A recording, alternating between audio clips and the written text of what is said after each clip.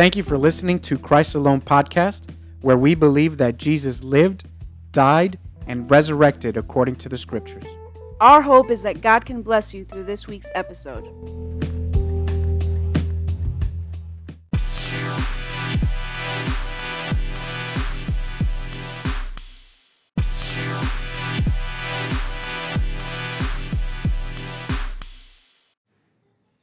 All right, welcome back. You're listening to Angie and Steven's podcast. Christ Alone. Christ Alone podcast. I think we need to record that on a professional level and just hit play every time. No, I enjoy doing this every time. Okay, live? Live. All right, so welcome back, everybody. God bless you. Thank you for joining us again. My sister is back. I am back. Yes. And we welcome you back. Thank you. Thank you for joining us. I'm excited to be back. Yeah. All right, so now that we've kind of, I think, figured out kind of how our schedule is going to go moving forward, I think we'll have more consistent content. Yes. And also we'll be able to even record extra stuff since we're keeping it to around 30 minutes per episode. I'm excited. So, all right. The question is, can you keep it to 30 minutes? Because I listened to episode 2 when you said we're going to keep to this 30 minutes and under, and it went to like 38. Yeah, I know. Well, 30 is my point of, all right, I need to shut it down. So, Steven's time. Yeah, but you just, with that comment, just, extended our time, so. You're right. I'm sorry. No. All right, so let's get started. Last episode, we were talking about the signs of the end of the age. And so we stopped at, let me see, what did we stop at? We only got 2. Where did it go? I'm trying to remember because I just listened to it recently too. Well, we got to... You were talking about wars and rumors of wars. Right. Pestilence. Wasn't it? Yeah. So Jesus talks about there will be false Christ, messiahs, and so on. Wars, rumors of wars, earthquakes, famines, and pestilences. And I just expanded on that, and I don't think I got past that. I kind of just ended with, how some people, they might feel down about Jesus coming back and the signs and everything that's going on in the world because they might not get a chance to graduate high school or begin their careers or get married. Yeah, I like that part because I'm like, I want to get married, man. Come on. Yeah, you want to have kids. You want to watch your kids get married. Personally, I want to walk my daughters down the aisle. I want to be able to do that. Probably more so for them than for me. So like a double wedding for them? Yeah. But those are the things that, we think about naturally. Yeah. I mean, these are things that we want to do. And I think sometimes we just default to focusing on this perishable world. Yeah. And we're living for this world and not for the kingdom. And so... Yeah, I really like what you said there. I know you already recorded this. You did episode 2, but I really liked how you talked about, wanting to go, walk your daughters down the aisle, but you referenced back to the wedding at the end, the bride and the bridegroom, the church with Jesus. And that's going to be that is the most important wedding there is. And so same thing for me, like I'm excited and hopeful to get married, Lord willing, but if Jesus comes before then, I mean, what better wedding than to be with Christ? Amen. Yeah. So that's where we're at. Maybe we could just read on Matthew 24. I know we started on Luke 21, but we'll switch over to Matthew 24. I think has a little bit more detail into what some of these signs of the end of the age are. And I'll just run through it real quick. Matthew 24, verses 1 through 14. And it says, Jesus left the temple and was going away when his disciples came to point out to him the buildings of the temple. But he answered them, you all see these things. No, you see all these. Do you not? Truly I say to you, there will not be one left here. There will not be left here one stone upon another that will not be thrown down. As he sat on the Mount of Olives, the disciples came to him privately, saying, Tell us, when will these things be? And what will be the sign of your coming and the end of the age? And Jesus answered them, See that no one leads you astray, for many will come in my name, saying, I am the Christ, and they will lead many astray. And you will hear of wars and rumors of wars. See that you are not alarmed, for this must take place, but the end is not yet. For nation will rise against nation, and kingdom against kingdom, and there will be famines and earthquakes in various places. All these are but the beginning of the birth pains. Then they will deliver you up to tribulation and put you to death, and you will be hated by all nations for my name's sake. And then many will fall away and betray one another and hate one another. And many false prophets will arise and lead many astray. And because lawlessness will be increased, the love of many will grow cold. But the one who endures till the end will be saved. And this gospel of the kingdom will be proclaimed throughout the whole world as a testimony to all nations, and then the end will come. So I think in part 1, you touched a lot on 13 to 14, the pestilences, like I said, the war and everything. I think, obviously, it's all important, but verse 1 and 2 are huge because it talks about the building and the temple, not one stone being left on there. And so we see that in, the temple that they had during that time was torn down. And I know somewhere else in the Bible, you probably remember, you're good with numbers. It says that it will be rebuilt again. Right. And that's correct. So the temple, it's Revelation 11, 1-2. It says, Then I was given a measuring rod like a staff, and I was told, Rise and measure the temple of God and the altar and those who worship there. But do not measure the court outside the temple. Leave that out, for it is given over to the nations, and they will trample the holy city for 42 months.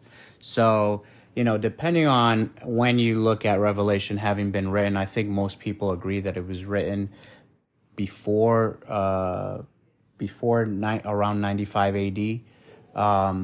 But even if it was written before, the temple had already been taken down and destroyed by Rome in 70 AD. Mm-hmm. And so this is talking about a third temple right there. So the temple, just to get it right, the temple that is being referred to then, that Jesus is referring to, we think is the second temple? Well, no, I think because Jesus is speaking in 33 AD around there, there's more than one significance to this. I think a lot of the times when Jesus spoke, it had more than one significance. He's talking about the temple that they're showing him, because they're showing him, oh, look at this temple, like wonderful. They're in awe. Right. Meanwhile, they're walking with Jesus, right? And so Jesus is like, yeah, this is nothing. Like, this is going to be torn down.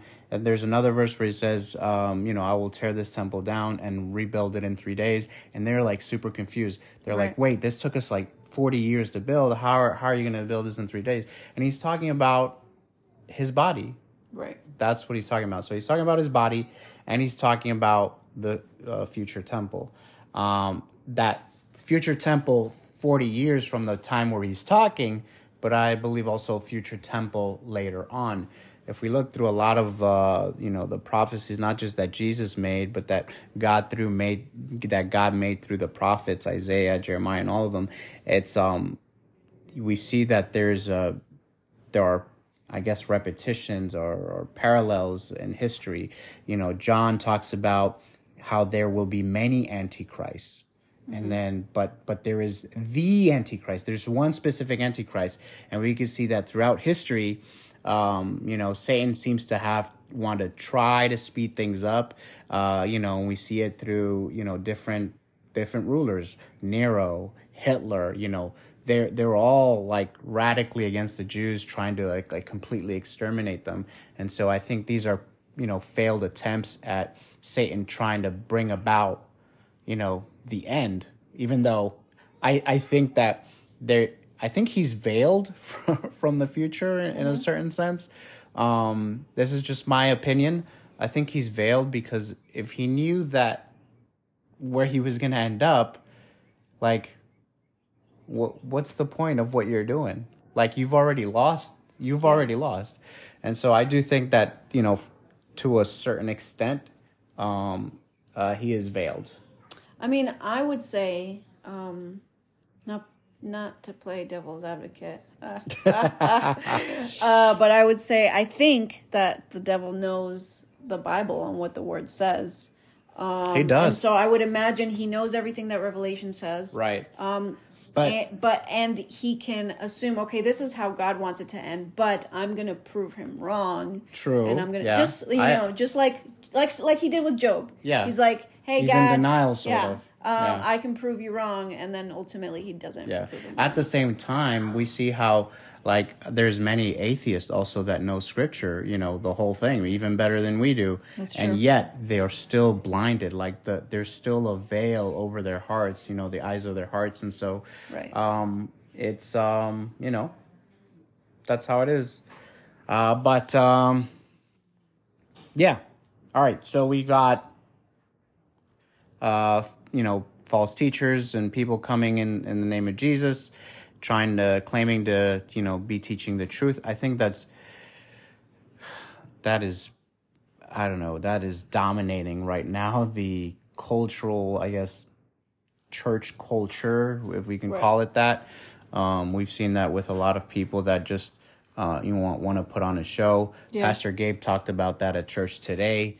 It seems like, you know, we're just more concerned about, you know, keeping, you know, more seats occupied instead of saving lives, or at least pointing them to Christ so that their lives can be saved. And so, you know, it's become more of a business. You know, church has become a business. It's about how many more people can we get in here? What do we need to do? That's why that movie Church People is. I still have to see that. It's pretty funny. It's pretty funny. It's good. I enjoyed it. Go watch it. Church People on PureFlix. We are not sponsored, but, you know, we're happy to accept that sponsorship. Right. PureFlix, if you ever hear this. But anyways, so all right, so we've got false teachers, a lot of that going on. Of course, the wars and rumors of wars, you know, Russia, Ukraine, China, there's a lot of stuff going on. That is really heavily tied with prophecy, especially because it has a lot to do with Israel. And I find that a lot of prophecy in the Bible has to do, you know, it's either done through Israel or has something to do with Israel. Yeah. Nation versus nation and kingdom versus kingdom.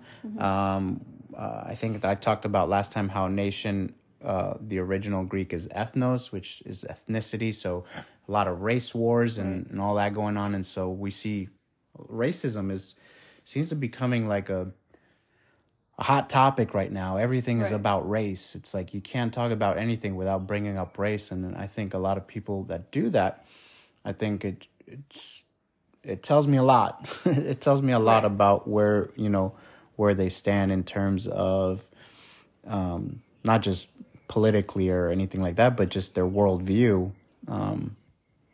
It tells me that there's a flaw somewhere. Yeah. Yeah, I know. I remember, like, for Black Lives Matter, like, at the beginning, I think we were, like, there was a day where everyone had to put, like, a black screen on their Instagram. I even did it. I did it too. Yeah, I did it. And we were all about it, but then over time we realized, wait, this is turning into this is not what it seemed to be. Yeah, it's not what it seemed to be. Well, praise God for allowing us, the discernment to figure that out. Yeah. And I'm thankful for our governor. I know one thing that we have critical race theory, which I've learned a little bit more about, and we could probably do a whole episode on that, but we won't go too much into it. But yeah, so there's a lot of race wars, like you said. And just going back really quick to nation versus nation, I know I didn't know if you want to touch on this at all, but there's a part that talks about, there's two different parts where it talks about Gog and Magog. And it refers to, it says the nation to the north is going to come and come against Israel, basically. And the nation to the north of Israel is Russia. And so we see that happening. Yeah. So. Yeah, definitely. Then after this sign, this is the third one that he mentions. He talks about famines, hunger, food scarcity, inflation. We see that again. We see that going on today, more so than ever before, at least in my lifetime. And so, these are signs. When we got pestilences, right? There is COVID. There's other diseases and viruses that are, been going on, and then earthquakes and disasters. And now, up until this point, these first 6 signs, they have always been happening, but never all at one time. We've always had wars. We've always had people, claiming to be God or Christ or whoever. They've always claimed to have they've always claimed to have the answer outside of scripture, an extra answer. We got the Joseph Smiths and all the other ones. And so then, again, wars and rumors of wars, they've been going on all the time. People have been fighting each other all the time. All kinds of races, the Germans try to eradicate the Jews, and then the blacks and the Hispanics, everybody. There's always some culture or race that thinks they're superior to others, that always wants to take advantage of other cultures. Again, famines and pestilences. This has always been going on, the earthquakes, but never all at one time. And then here's a sign that Jesus didn't mention here in this particular verse. It's later down in verses 32 to 35, but Israel is reborn. That's a sign. And so Israel was reborn in 1948, and it says in Matthew 24, 32 to 35, from the fig tree learn its lesson. As soon as its branch becomes tender and puts out its leaves, you know that summer is near. So also when you see all these things, you know that he is near at the very gates. Truly I say to you, this generation will not pass away until all these things take place. Heaven and earth will pass away, but my words will not pass away. And so there's I guess a few different ways to interpret this scripture, just based on, I would say, the most consistent way to interpret it, without, from what I've been studying, not seeing any contradiction, is that Jesus here is talking about Israel, and what he's saying is Israel is the fig tree, and he says when you see, just like a fig tree, when you see it start to sprout, or what do you say? As soon as the branch becomes tender and puts out its leaves, you know that summer is near. So he's saying, listen, you need to watch out for Israel, because what happens with Israel, this is how you're going to know that the birth pains and everything else is going to start. It's going to start moving. It's going to start happening. So it's almost like a time clock. And so we see that in 1948, Israel was reborn. And, Isaiah, I think chapter 65 or 66 talks about Israel will again become a nation in a single day. And that happened. So that's Isaiah 66:8. Who has heard such a thing? Who has seen such things? Shall a land be born in one day? Shall a nation be brought forth in one moment? For as soon as Zion was in labor, she brought forth her children. Yes. There's something else. So in Jeremiah 30, I'm going to read a small part of it. Thus says the Lord, the God of Israel, write in a book all the words that I have spoken to you. For behold, days are coming, declares the Lord, when I will restore the fortunes of my people, Israel and Judah, says the Lord, and I will bring them back to the land that I gave to their fathers, and they shall take possession of it. Thus says the Lord, we have heard a cry of panic, a terror, and no peace. So there's a part in Deuteronomy where Moses is prophesying about what's going to happen with Israel and how they're going to rebel. And part of the prophecy is listen, you're going to be scattered across the whole world because of your rebellion. And so, we see that in today's, we've seen that where they have been scattered. But in more recent times, we have seen a lot of Jews have been coming back to Israel. And that's part of the prophecy that we were seeing come to pass. Yeah. Since 1948, it started almost immediately. And if you ask Jews that live outside of Israel currently, they have an unexplained urge to move to Israel. And even like secular Jews will tell you this. They have an unexplained urge to move to Israel. And so they've just been moving in hordes to Israel. All right, that was sign 7. So sign number 8, the rapture of the church bride. And it's 1 Thessalonians 4:13-18. It says, "But we do not want you to be uninformed, brothers, about those who are asleep, that you may not grieve as others do who have no hope. For since we believe that Jesus died and rose again, even so through Jesus God will bring with him those who have fallen asleep. For this we declare to you by a word from the Lord, that we who are alive, who are left until the coming of the Lord, will not precede those who have fallen asleep. For the Lord himself will descend from heaven with a cry of command, with the voice of an archangel, and with the sound of the trumpet of God. And the dead in Christ will rise first. Then we who are alive, who are left, will be caught up together with them in the clouds to meet the Lord in the air. And so we will always be with the Lord. Therefore, encourage each other with these words." And Paul, again, he says this. I can't say again. I'm not sure which one he wrote first, Corinthians or Thessalonians, but he also says in 1 Corinthians 15:50-52, "I tell you this, brothers, flesh and blood cannot inherit the kingdom of God, nor does the perishable inherit the imperishable. Behold, I tell you a mystery. We shall not all sleep, but we shall all be changed in the moment, in the twinkling of an eye, at the last trumpet. For the trumpet will sound, and the dead will be raised imperishable, and we shall all be changed." And so, in short, I would say that yes, the rapture is biblical. We've discussed it plenty of times in the past. There's at least 2 episodes dedicated to the rapture that we've done so far. And, without getting too much into this, basically, Jesus will come back, for the church. That's going to happen. Again, if you have questions about any of this, what we've discussed so far, what we'll continue to discuss, you can reach us at 407-796-2881, call or text. Where else can they reach us?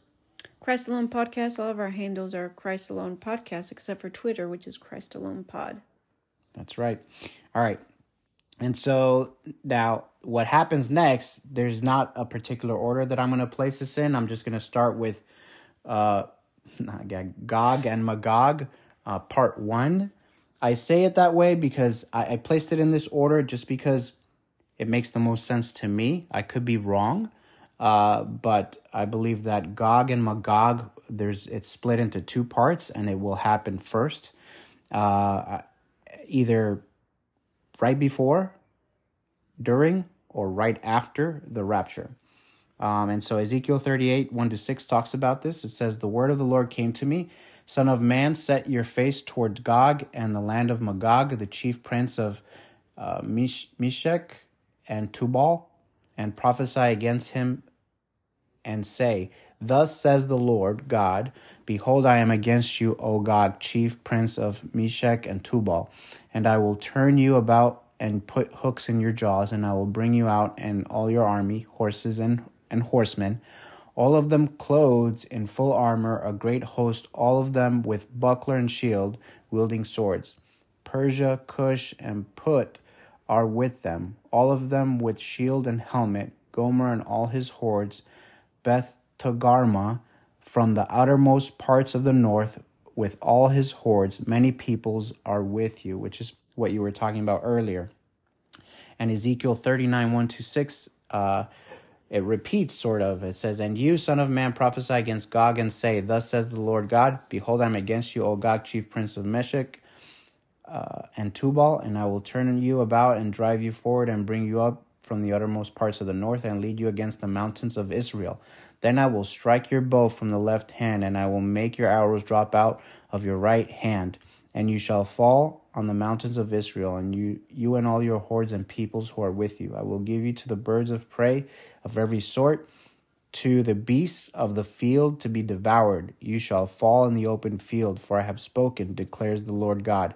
I will send fire on Magog and on those who dwell securely in the coastlands, and they shall know that I am the Lord. So, again, two things lead me to believe that there will be two parts to the war, which is, why I placed that first part at the beginning of the tribulation and the second part either in the middle or the end of the tribulation. Here's one thing. Ezekiel 39:9 says, Then those who dwell in the cities of Israel will go out and make fires of weapons and burn them, shields and bucklers, bows and arrows, clubs and spears, and they will make fires of them for 7 years.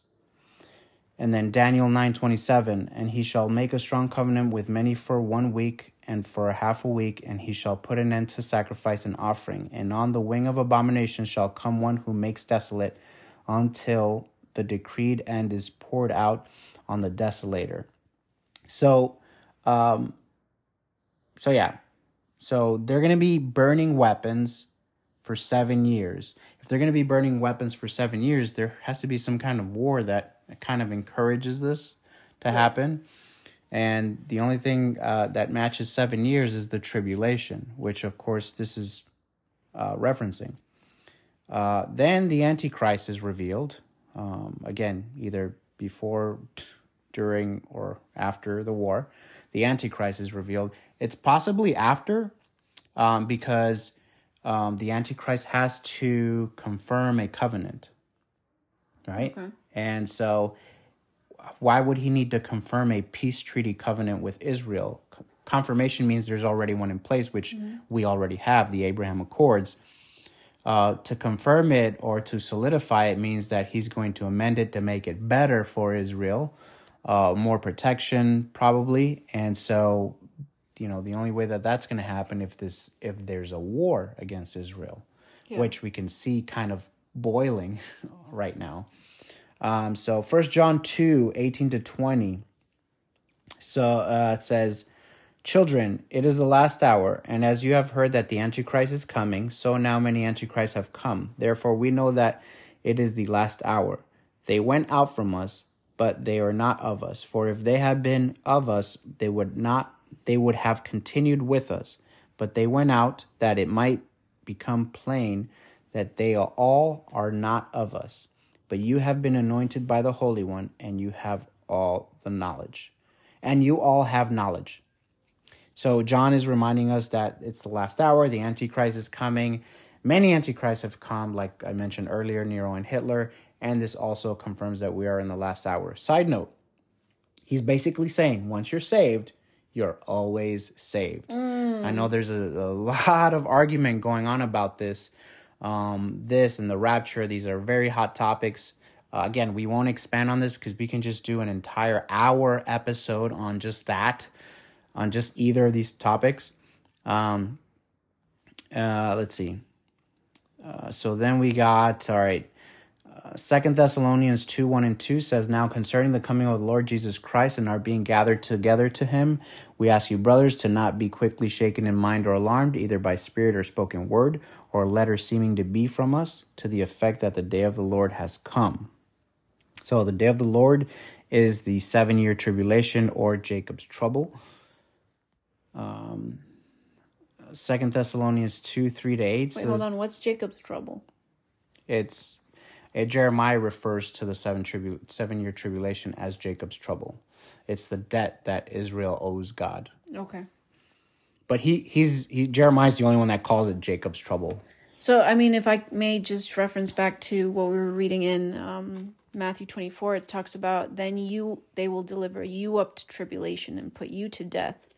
So it's referring to Israel. Right, it's referring to Israel. Matthew 24 is that whole spiel that Jesus is giving the disciples is for Israel. He's talking about the tribulation. Mm-hmm.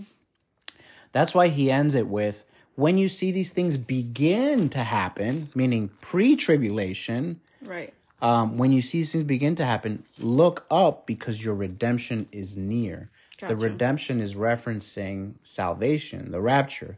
Again, if the church has to go through the tribulation, then what are we saved from? Right. Yes, Jesus says that we will all go through tribulations, but there is the tribulation. And in Revelation 3:10, Jesus says that he will keep us from the hour of wrath. There's only 1 hour of wrath. It's the 7-year tribulation. Again, we could expand on this Right. For a lot. But we only have a minute left. Yeah, we're running short on time here. All right, so 2 Thessalonians 2:3-8 says, "Let no one deceive you in any way, for that day will not come, unless the rebellion comes first, and the man of lawlessness is revealed, the son of destruction, who opposes and exalts himself against every so-called God or object of worship, so that he takes his seat in the temple of God, proclaiming himself to be God." Here's another reference to a third temple. "Do you not remember that when I was still with you, I told you these things?" This is Paul talking to the Thessalonians. "And you know what is restraining him now, so that he may be revealed in his time," referencing the Antichrist. "For the mystery of lawlessness is already at work. Only he who now restrains it will do so until he is out of the way. And then the lawless one will be revealed, whom the Lord Jesus will kill with the breath of his mouth and bring to nothing by the appearance of his coming." So, Paul's talking about a falling away, a removal of the restrainer, which is the restrainer is the Holy Spirit / church bride, and then the Antichrist is revealed. So that's the revelation of the Antichrist. You know, I've heard different people say that the Holy Spirit will be removed in the last days, and I'm like, where even is that? I don't even know where that's from. And This is where it's from. This is it. So the Holy Spirit will be removed in the sense of we are the salt of the earth, right? We're the salt and the light of the earth. So because the Holy Spirit dwells within us, that's what the reference is, that we will be removed. That's why I said church bride. The Holy Spirit will still be present for those that, turn to Christ during the tribulation. But it won't be active in the sense of keeping the Antichrist at bay. So basically, if you can picture the Holy Spirit having his hand up, holding off the Antichrist, and then just putting his hand down when the church is raptured and stepping to the side and just letting the Antichrist do what he wants. But he'll still be there. He just won't. The Holy Spirit's focus will be on, the salvation of the tribulation saints. Which, by the way, there are. This is another thing that brings confusion to when you read through these things, trying to figure out, is this the second coming? Is this the rapture? Is this the tribulation? Is this not? There are different kinds of saints or different types of saints. There's the Old Testament saints, and there's I guess you can call them New Testament saints. So Old Testament saints are before the resurrection. New Testament saints or church bride, that's the ones after the resurrection. And then you have tribulation saints. Those are the ones that will be, saved during the tribulation. Right. And what's interesting is when you read end credit saints. The end credit saints, yeah. And it's basically what's interesting that I didn't catch before is when you're reading Revelation, it talks about we're all clothed in white, right? But there's a very particular difference that it will change the way you read Revelation when you realize that there's a set of people that are dressed in white robes, and there's a set of people that are dressed, or set of saints that are in white robes, and a set of saints that are in white linen. So, who dresses in linen? A bride. Right. And so, it's incredible to read through Revelation, just having those things in the back of your mind. And then we have, then the 7-year covenant with Israel is signed. And, which pretty much details the tribulation, or the start of the tribulation. Then the 7 seals start. And which are going to include high inflation, which again we're already starting to see now, and that happens around the 3rd seal with the 3rd horse. And Revelation 6:6 says, "And I heard what seemed to be a voice in the midst of 4 living creatures saying, a quart of wheat for a denarius, and 3 quarts of barley for a denarius, and do not harm the oil or wine." So it's going to cost a lot of money to get stuff. Yeah. I paid $9 for deodorant the other day, and I thought that was crazy. Yeah, I think deodorant will be the least of their worries in the tribulation. But it says that a loaf of bread will cost a day's wages. Okay, That's crazy. and I can't remember which verse that is. A day of whose wages? That's the question. Where Yeah. well, it's giving you an idea of what it would cost. So whatever you make in a day now, imagine a loaf of bread costing that much. That's a lot. Yeah. So then we have the 7 bowls and the trumpets. And the 10th sign is the temple being rebuilt, which we spoke about earlier. Then the 11th sign, 2 witnesses will emerge. Now, this is all beginning of tribulation. The Temple Institute of Israel already said that they only need about 90 days to rebuild the temple. And so, within 3 months, temple will be up. 2 witnesses will emerge. Revelation 11, 3-5 says, "And I will grant authority to my 2 witnesses, and they will prophesy for 1260 days, clothed in sackcloth. These are the 2 olive trees and the 2 lampstands that stand before the Lord of the earth. And if anyone would harm them, fire pours from their mouth and consumes their foes. If anyone would harm them, this is how he is doomed to be killed." So who are these 2 witnesses? I'm not sure if we've had an episode on this yet, but maybe we should. I believe it's Moses and Elijah, but we won't get into that. I, on the other hand, think it's Elijah and Moses. But Revelation 11:6 kind of gives us an idea, and this is only just scratching the surface of why I think it's these 2 guys, but it says they have the power, 11:6, Revelation 11:6, they have the power to shut the sky that no rain may fall during the days of their prophesying. And they have power over the waters to turn them to blood and strike the earth with every kind of plague as often as they desire. So, who's the only prophet that was able to shut the sky so that rain wouldn't fall? It says, during the days of their prophesying, which they're going to prophesy 1260 days is 3.5 years exactly. Elijah, he's the only one that made rain stop for 3.5 years in the Old Testament. And Moses is the only one who had power over the waters to turn them into blood and to, strike Egypt with all those kinds of plagues, 10 different plagues. So they're going to have free reign to do that. Was it me or did I imagine that they didn't taste death or they hadn't tasted death? No, Elijah didn't taste death. Elijah was raptured. Moses died, but his body was fought over by Michael and Satan. And Jude. Yeah. So think about this. Why would they be fighting over Moses' body? Elijah, fine. God secured his body when he raptured him. Right. Why would God need Moses' body?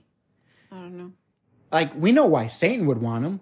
So Satan could, deceive many because, the Jews, they're heavy on Moses. Moses is almost worshipped. Moses, yeah. Right? And so... but I think it's a possibility. This is just conjecture, but it's possible that God is preserving his body for him to, be one of the witnesses. Yeah, and I think we briefly talked in a previous episode about how during the Transfiguration, yes, Jesus speaks with Elijah and Moses. Yes. All right, so we should be wrapping up, huh? Yeah. All right, so I think we'll stop here. So the 2 witnesses emerge, and so we think it's Moses and Elijah. So I guess that leaves for part 3 then. All right. So God bless everybody. Don't forget to check us out, and please write your reviews. You can also support the podcast by clicking the support link in the description, and we appreciate you. And if we don't see you next week, we'll see you in the clouds. Amen. God bless.